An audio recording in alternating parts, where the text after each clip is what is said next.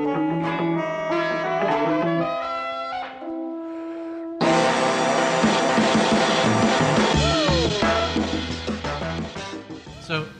I wanted to thank everybody for coming. Are you guys having a good time so far?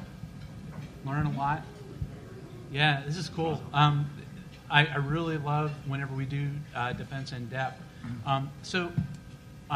Just a quick heads up. How many people know about the podcast that I do with Gunnar Hellickson, the Dave and Gunnar Show? Cool. So we're actually recording this session right now. This is going to be a podcast episode. And what I want to do is open it up for you guys. If you have any questions or anything like that, feel free. But just to let you know, if you have any questions, they will be recorded and shared on the podcast. So, Dan, if people wanted to subscribe to the podcast, where do they need to go? You would go to dgshow.org. Excellent. Thank you. I got them trained. So that's cool. I'm like a parrot. Yeah. So one of the things is, as you know, I was part of the Red Hat Summit Selection Committee for the past couple of years. And one of the trends that we've noticed was that we had so many security sessions, submissions for last year, that we actually had a whole track just on security. And that was the first time we've ever done that. And so this year, you know, what we wanted to do for Defense in Depth was get some of the best sessions that we've had at the summit, have those folks present here at Defense in Depth for you guys, because I know a lot of you are under travel restrictions and it's hard to get out to travel. But one of the other things I was thinking about as we were putting this together is that DevOps and Agile is it's really, you know, a really hot topic these days. But let me do a quick poll of the audience. Like, how many of you guys are on the operations side of the house? Okay, how about the developer side of the house? Okay, how about the security side of the house? Okay, how many people raise their hand all three times? Very few. Yeah, and that's one of the things, and we're going to talk about that in this panel, where what's going to happen is you're going to have, you know, a lot of contention between, you know, the developers and the security folks and all that. And so what we want to do is talk about that a little bit, especially knowing that, you know, a lot of times for like Defense in Depth, a lot of the audience that we get is largely on the operations side or on the security side. But as you know, people start looking at DevOps, and the developer picks up a lot of the being able to have more responsibility for the security aspects. Well, how do they handle that? And we're going to talk a little bit about the best practices, how we do things with our customers, as well as how do we do things within Red Hat. How do we develop software with best practices that way? So with that, let me, and one other quick thing, too, is that I wanted to remind you guys that after 3 o'clock, be sure to stop by the registration table and pick up some of the cool swag that Alex has got for you. It's pretty cool.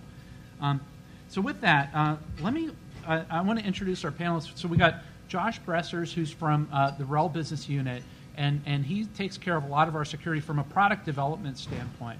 We have Trevor Quinn, who is the lead for our DevOps practice with our consulting organization at Red Hat. We have Bob St. Clair, who is our manager of our DoD solutions architect. So throughout the DoD, he meets with a lot of our customers as far as and talking to them about how their adoption of DevOps and Agile and moving away from waterfall methodologies. He's going to talk about that. And last but not least, we have Dan Walsh, who is, you know, famous for his SE Linux work and has grown into doing a lot of work with containers. So if you missed his container talks this morning, feel free to check them out later this afternoon. It's really good stuff. So with that, let me start things off with Trevor. And so for folks of you who are security-minded folks or operations folks that may not be familiar with DevOps, can you explain to us what DevOps is, what Agile is? Are they the same? And you know, tell us a little bit about that. Sure.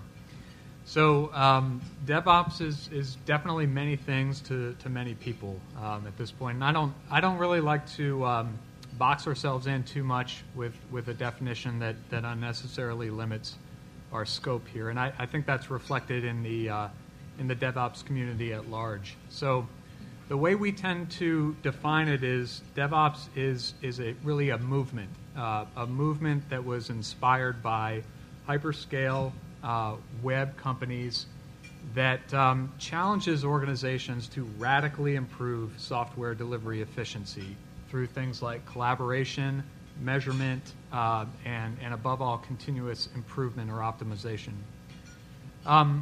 In terms of its relationship to Agile, really you can kind of think of DevOps as an outgrowth of the progress that was made in rethinking application development, software development in the early 2000s time frame in the Agile movement. So this notion of really changing the way we work to improve the frequency and responsiveness of our IT organization to the business, create kind of practices and processes that are designed to really kind of accelerate that level of engagement.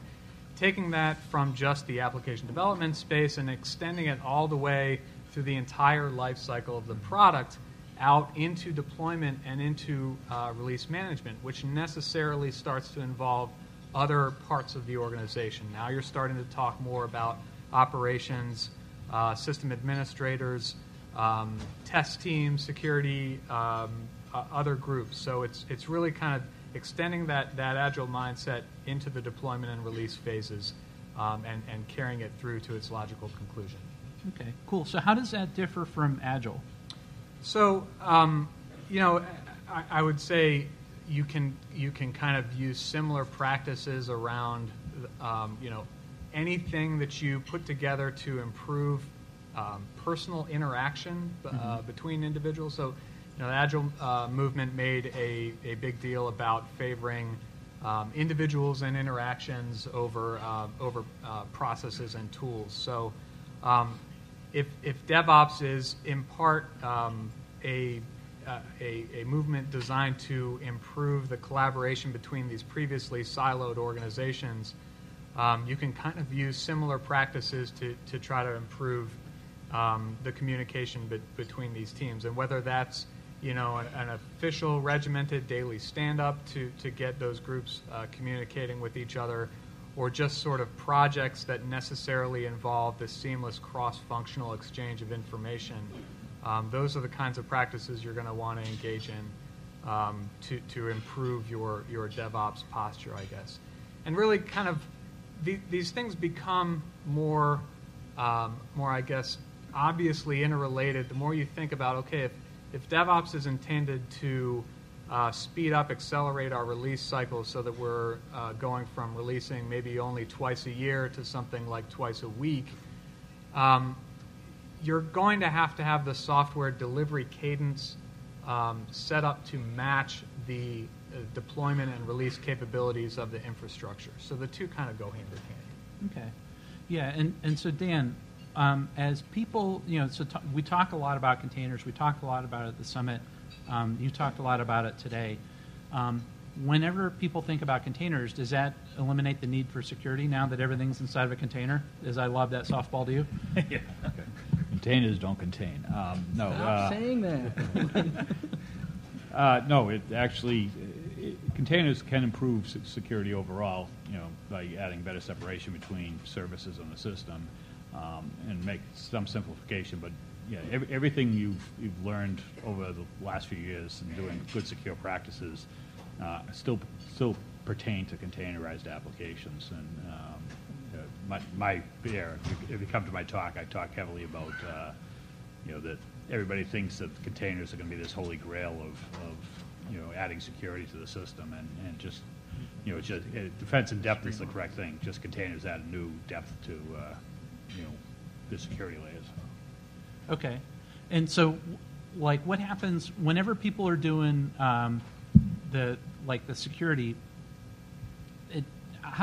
What are ways to do things with security whenever it comes to maintaining Docker images? It seems like a lot of that responsibility gets moved off to the to the developer. But does it absolve the operations from the management, and how does that all work? So If you sit back and look at what containers is really bringing, containers is not so much about the technology around around controlling what processes do in a system.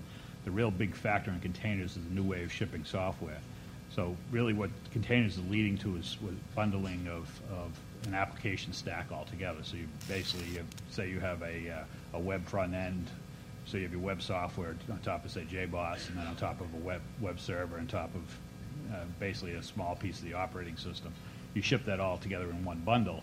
And in the new container model, the developer is now in charge of that bundle, right? So he basically defines everything that goes into the bundle and packages it up and ships it out. And then the operator, the goal of the operator is just to run as many of those applications around his environment. If something inside of that bundle becomes insecure or becomes bad, then it's up to the developer to go back and fix it. So you have a shell shock, and so say you're building, again, the JBoss application, and it happens to ship with a bash script that is susceptible to shell shock. Now it's the developer's responsibility for updating that bash inside of his bundle. Updating the bash on the host system doesn't fix the problem, right? Because he's just going to be running his little part of the operating system. So when you're looking at this, we really want to you really have to start thinking about examining the contents of containers in addition to examine the content of the operating system locally. So really the operator's job is going to become making sure that the developers maintain the security level of their individual applications. Yeah, so what are ways to measure that, though? Well, in my talk, to give you an example of where this goes wrong, Docker Hub the security analyst went in to look at Docker Hub, which has about 40,000 applications at it, and they found that 30% of all applications had serious security vulnerabilities in them. And that's basically because an application developer went and put out, wrote an application, uploaded it to Docker Hub, and then went on to do something else and ignored his application from then on. So what Red Hat's doing is building tools to be able to examine all your containers using things like OpenSCAP and the tools that we built for examining host operating systems. Examine all containers either on your registries or inside of your, actually distributed around the environment, and notifying you that, hey, this application is based on a vulnerable configuration or a vulnerable application, and then you can go back to your developers and say, hey, I need this application fixed right away. Or in most cases, you could go into the application and actually update the software yourself. But if you do that, then you've sort of broken the DevOps model, because the developer is supposed to be in charge of the application. But we allow the administrators to go into you can go into a container and actually do a yum update to update the bad shell shock. But you really need to work with your developers closely on making sure that they continuously update their applications. Yeah, so one of the interesting things, I know this is a lot of the work that we've been doing, and I'd love for you guys to pile on too, is that with OpenSCAP, not only can you use, with the container work we've been doing with OpenSCAP, is to be able to scan a container for vulnerabilities by using, say, like OVAL data, but we could also use things like the SCAP security guide or the DISA-STIG to be able to scan a container to see if it drifts out of conformance. But what about making those things as part of the DevOps workflow? Like, for instance, like a CI/CD, the same way that somebody pushes code into their repository and you automatically build it, should it be doing a scan at the same time to make sure that, the developer didn't do something to cause it to drift out of compliance or introduce a security vulnerability? Yeah, absolutely. And one of the things we encourage organizations to look into when we're out in our consulting engagements is to start thinking of ways to build out a truly automated deployment pipeline. So try to get a sense of what your overall system of software delivery looks like from a requirements gathering and development perspective all the way out to release. And then try to really capture that as an automated set of steps that is well described, that is measured, that is something that you can optimize over time, and build into that pipeline the discrete steps necessary to ensure compliance, to continually test the software both from a functionality standpoint and in terms of non-functional requirements for things like security, such that a lot of this activity that used to be very manual and sometimes even ad hoc is not just sort of captured and documented, but really systematized and automated so that it becomes, you don't have to think about it. It's just sort of automatically built into your release process, and it's actually harder for developers or testers or anybody else in the organization to deviate from that process because so much of that workflow has been scripted out or built. And there's certainly a lot of cloud automation tools and technologies, including ones that Red Hat offers, that really make that a lot easier than it has been in years past to build out. Yeah. So let me ask you guys, how many people are using the SCAP tools that we're providing inside of RHEL? Okay. How many people are taking the SCAP content today in the Defense in Depth? Highly encourage that. And what's cool is Satellite 6.1 just came out, and we've added a lot of the SCAP capabilities into that, and the user interface for it is really, really beautiful. It's really good. I believe, Matt, are you talking about that later? So that's going to be really good. So, Josh, how do we drink our own champagne in terms of embracing the security within our development model, whether it's DevOps or how do we do that? So I talked about this a little while ago, actually, is we have quite a lot. Speak a little closer. So we do a bunch of stuff inside Red Hat in terms of securing our supply chain. Because obviously, when you're dealing with open source, you've got a bit Wild West if you're going upstream and finding the stuff on your own, and then you have to track it after you get it. And this kind of goes back to what Dan was saying about all these containers that are full of security issues. Well, it's no different if you're just cherry-picking source code off the internet and trying to throw that into your application. You need to know where it's coming from. You need to understand what's going on. And so that's kind of the fundamental thing Red Hat does from the start is we take all this software and we package it up into kind of a known state. And then we do a whole bunch of interesting things along the way in terms of where as we're adding features and fixing bugs, we're building this stuff and paying attention to what's going on. We're running various static analysis tools on it. We have human beings look at it a little bit, and we do all kinds of stuff that kind of adds trust. And then at the end of the day, Red Hat signs it with one of our keys. And if Red Hat signs it, Red Hat trusts it is kind of what it comes down to. And then that falls to you guys that do you trust Red Hat is kind of what it is. If we've signed it and you trust us, you can trust it.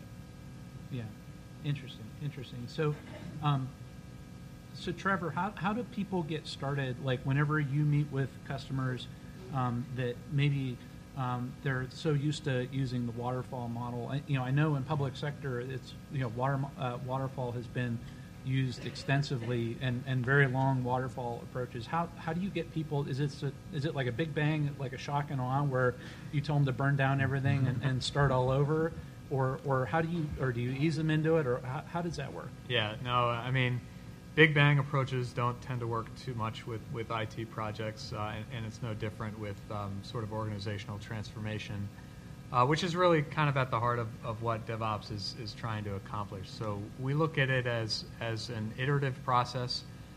You want to start by defining kind of a current state, define a target state, and then work through a series of small steps to get you moving in the right direction, always with an eye toward metrics, having sort of specific, achievable, realistic objectives that you're moving toward, and then have a way to kind of measure your progress on that.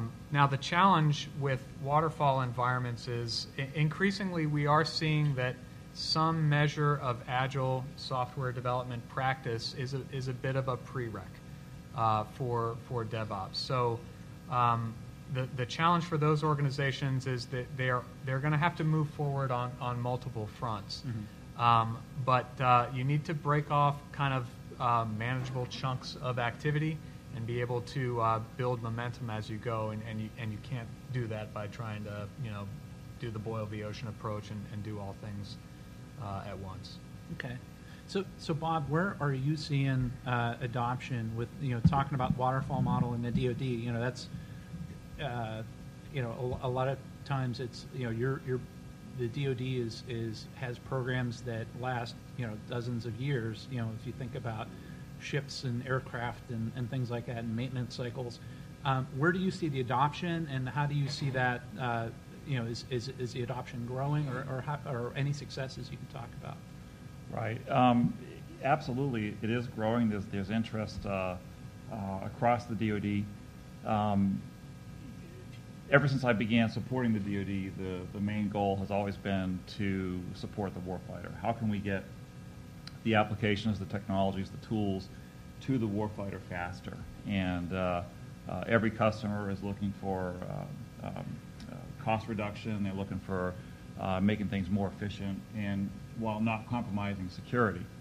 A good example of where we're doing some DevOps in the DoD is a very significant program. It's the Navy CANES program, and Navy CANES started originally many years ago, back in 2010, where it was an effort to consolidate all the vendors. When they would bring an application or a solution to a ship, they were bringing the whole monolithic stack, and that was not efficient. Too much hardware, too many racks, too many cables. So that CANES effort was an effort to reduce the amount of hardware, and then also standardize the operating environment, which they standardized on RHEL and virtualization. Years after that, they also said, okay, well, how can we leverage the software that's out there today from a platform as a service perspective? And they said, well, what is a standard ESB that we could use for application development? Then they started saying, well, we don't need multiple rules engines. And what if we were to standardize the platform as a service and then not have to recertify the whole stack, the whole monolithic stack? We could just certify the deltas or the new apps coming in. And that's when they began looking at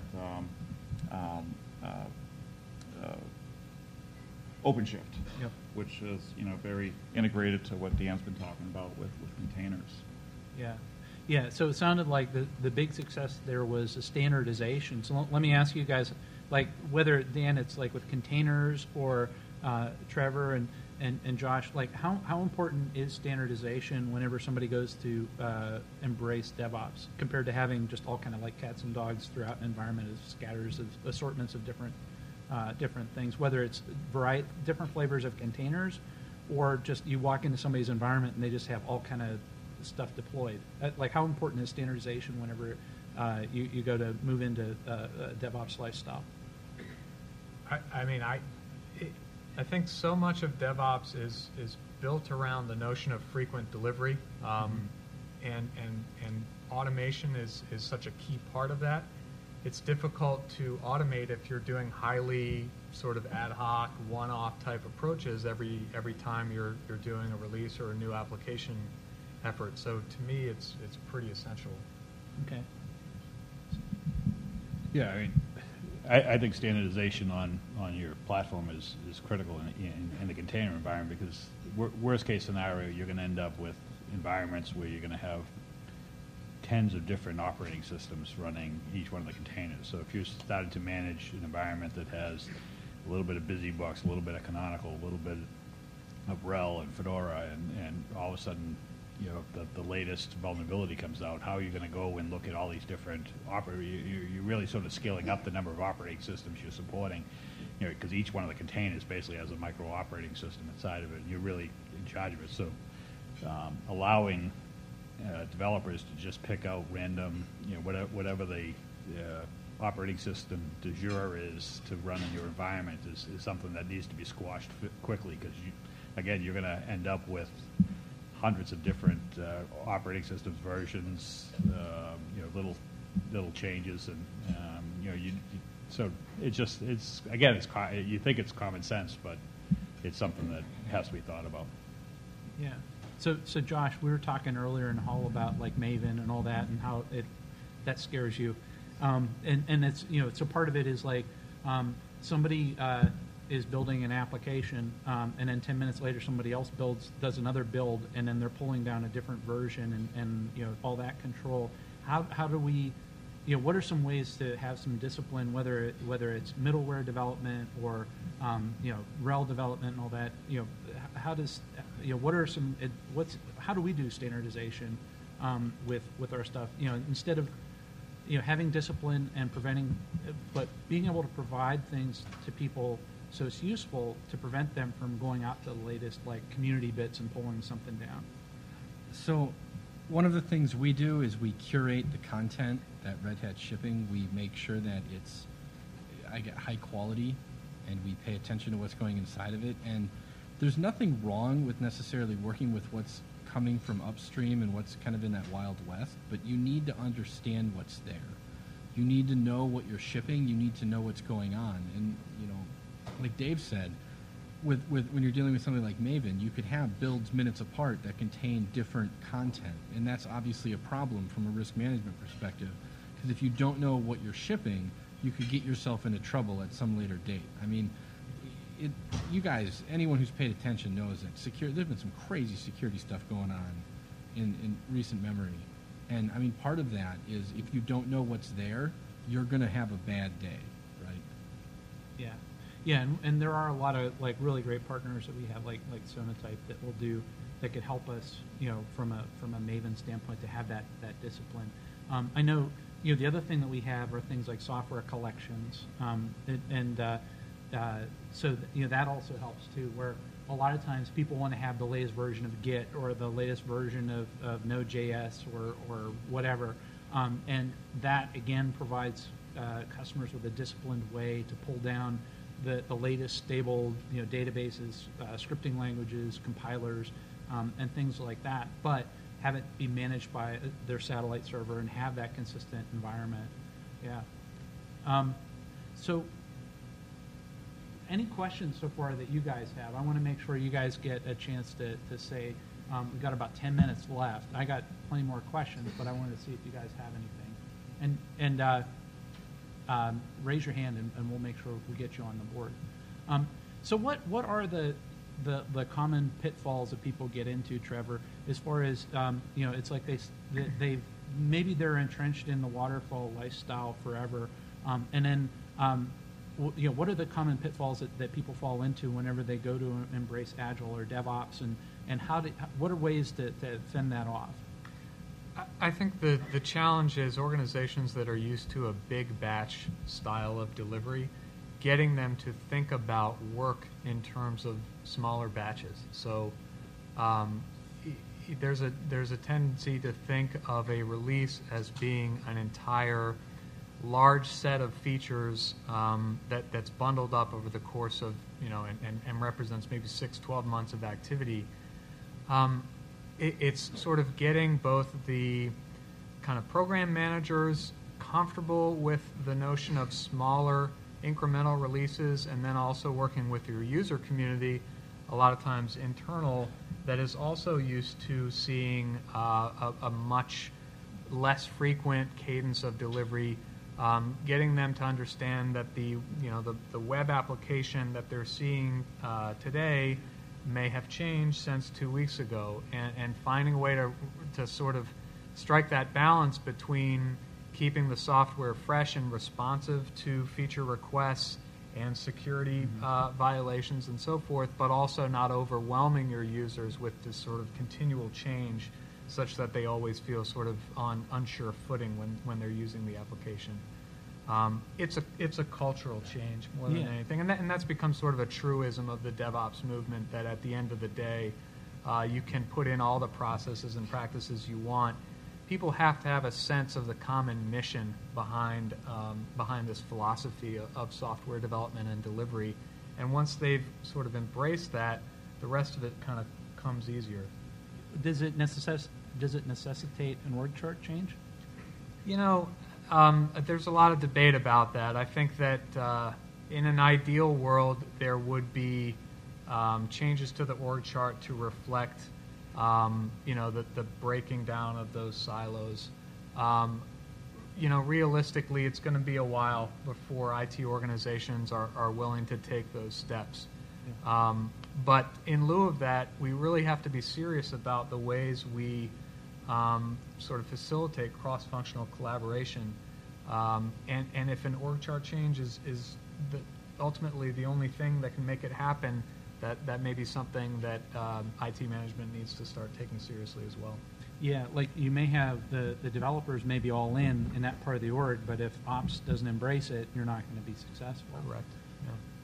So Bob, and I'm sure Trevor has some opinions. So whenever you have customers come to you and it's like, okay, how do I get started? And it's like they see Red Hat, and what better way to do like DevOps and Agile, than with open source. They often come to us. How do you get customers started in that lifestyle? How can we help them? I think there's two issues or two problems that we're trying to deal with, and one is that we have a lot of, when we talk to people and we help them understand, show them the new capabilities with the new technology, they're very interested and they want to move a lot faster than the policies and processes that are in place can move.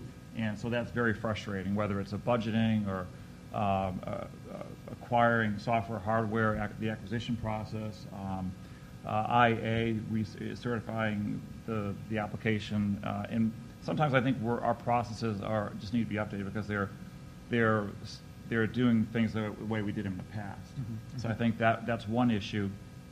The second issue is we have a services team that's very capable, and we're doing this right now for one of our customers, where we're actually going in and we've got a standard statement of work. It's where we go in and do an assessment for the customer and help them identify areas where they can technically make improvements. And we're doing that in one such consulting case now. So we focus more on the technical side, but we also help them identify problems with the process and policies. Okay.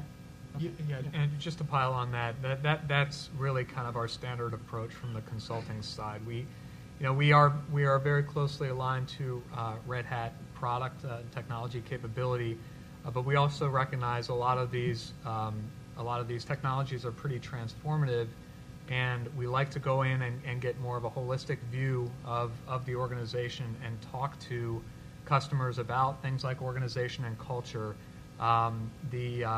metrics and reporting, the state of metrics and reporting in the organization.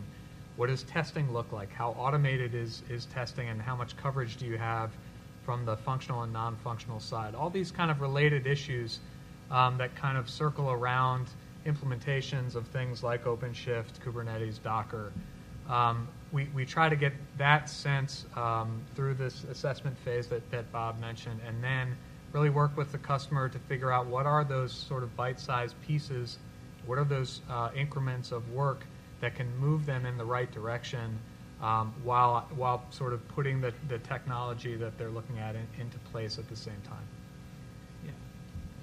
I just want to point out that Red Hat's been going through the same process over the last year and a half, and all these things remind me of as we've gone to an agile environment and building out Docker and Kubernetes and Atomic Stack and all these things. We've been taking different parts of the organization. I work now with satellite guys, which I'm in the base engineering. We work with OpenShift guys. We have cross teams going on. We have release engineers. So you do end up breaking down these silos that get developed over time when you move to an agile process, and there are growing pains with it. But I mean, and you really have to rethink the way you work in this environment. So, and I think we gradually get better. So it's sort of not only is the software getting better, but I think the people that do it start to get better at it and develop over time.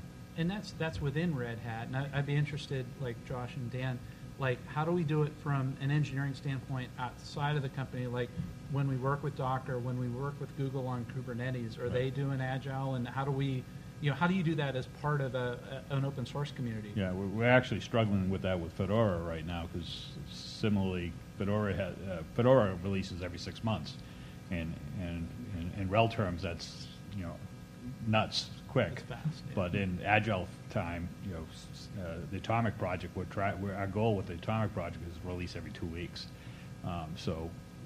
Just getting our upstream community to sort of buy into, we need to have new small releases of Atomic every 2 weeks, or in CentOS's world every 4 weeks, and actually in RHEL we're releasing every 6 weeks. So all these communities we're trying to work with. On the same token, on the upstreams like Docker and Kubernetes, we tend to be behind them because they're releasing even faster.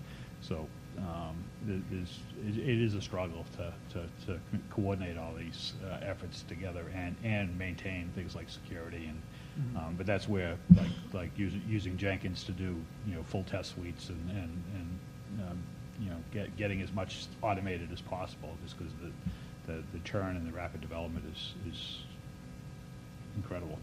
Okay. Anything you wanted to add? Or? No, I agree. I mean, Dan pretty much hit the nail on the head there. Okay. So I think we're out of time here, but one of the trademark things I do when I moderate panels is I get each of the panelists to, if they were going to tweet, if people were going to tweet one thing that you guys said today, what would that be? And while you guys think of it, Dan, where is this recording going to be at? I would go to dgshow.org. I would put that as your homepage. It's Dan's homepage, yeah. So, all right. So, Josh, what would that tweetable quote that you would have for today? I would say that good security is really timeless, where all these new models keep coming. We've got things like, DevOps is a new hip thing, but, fundamentally at the end of the day, the things that keep us secure, nothing's changed, right? You still need to remember how this all works. Okay. So, Trevor? I would say something like, in order to deliver better software, we must consider delivering software more frequently. Are you sure that's 140 characters? I did count it out in my head. I think it's 132. All right. And just by way of explanation, if I could throw one more comment in there, I think that's true for security just as much as for sort of business-facing functionality. We're at a point in the progress of technology where security vulnerabilities are coming at us hard and fast, and we have to be able to react in real time. And there's really no way to do that without having a system for delivering software at a much more frequent pace than we have been used to in the past. Nice. Okay, Bob?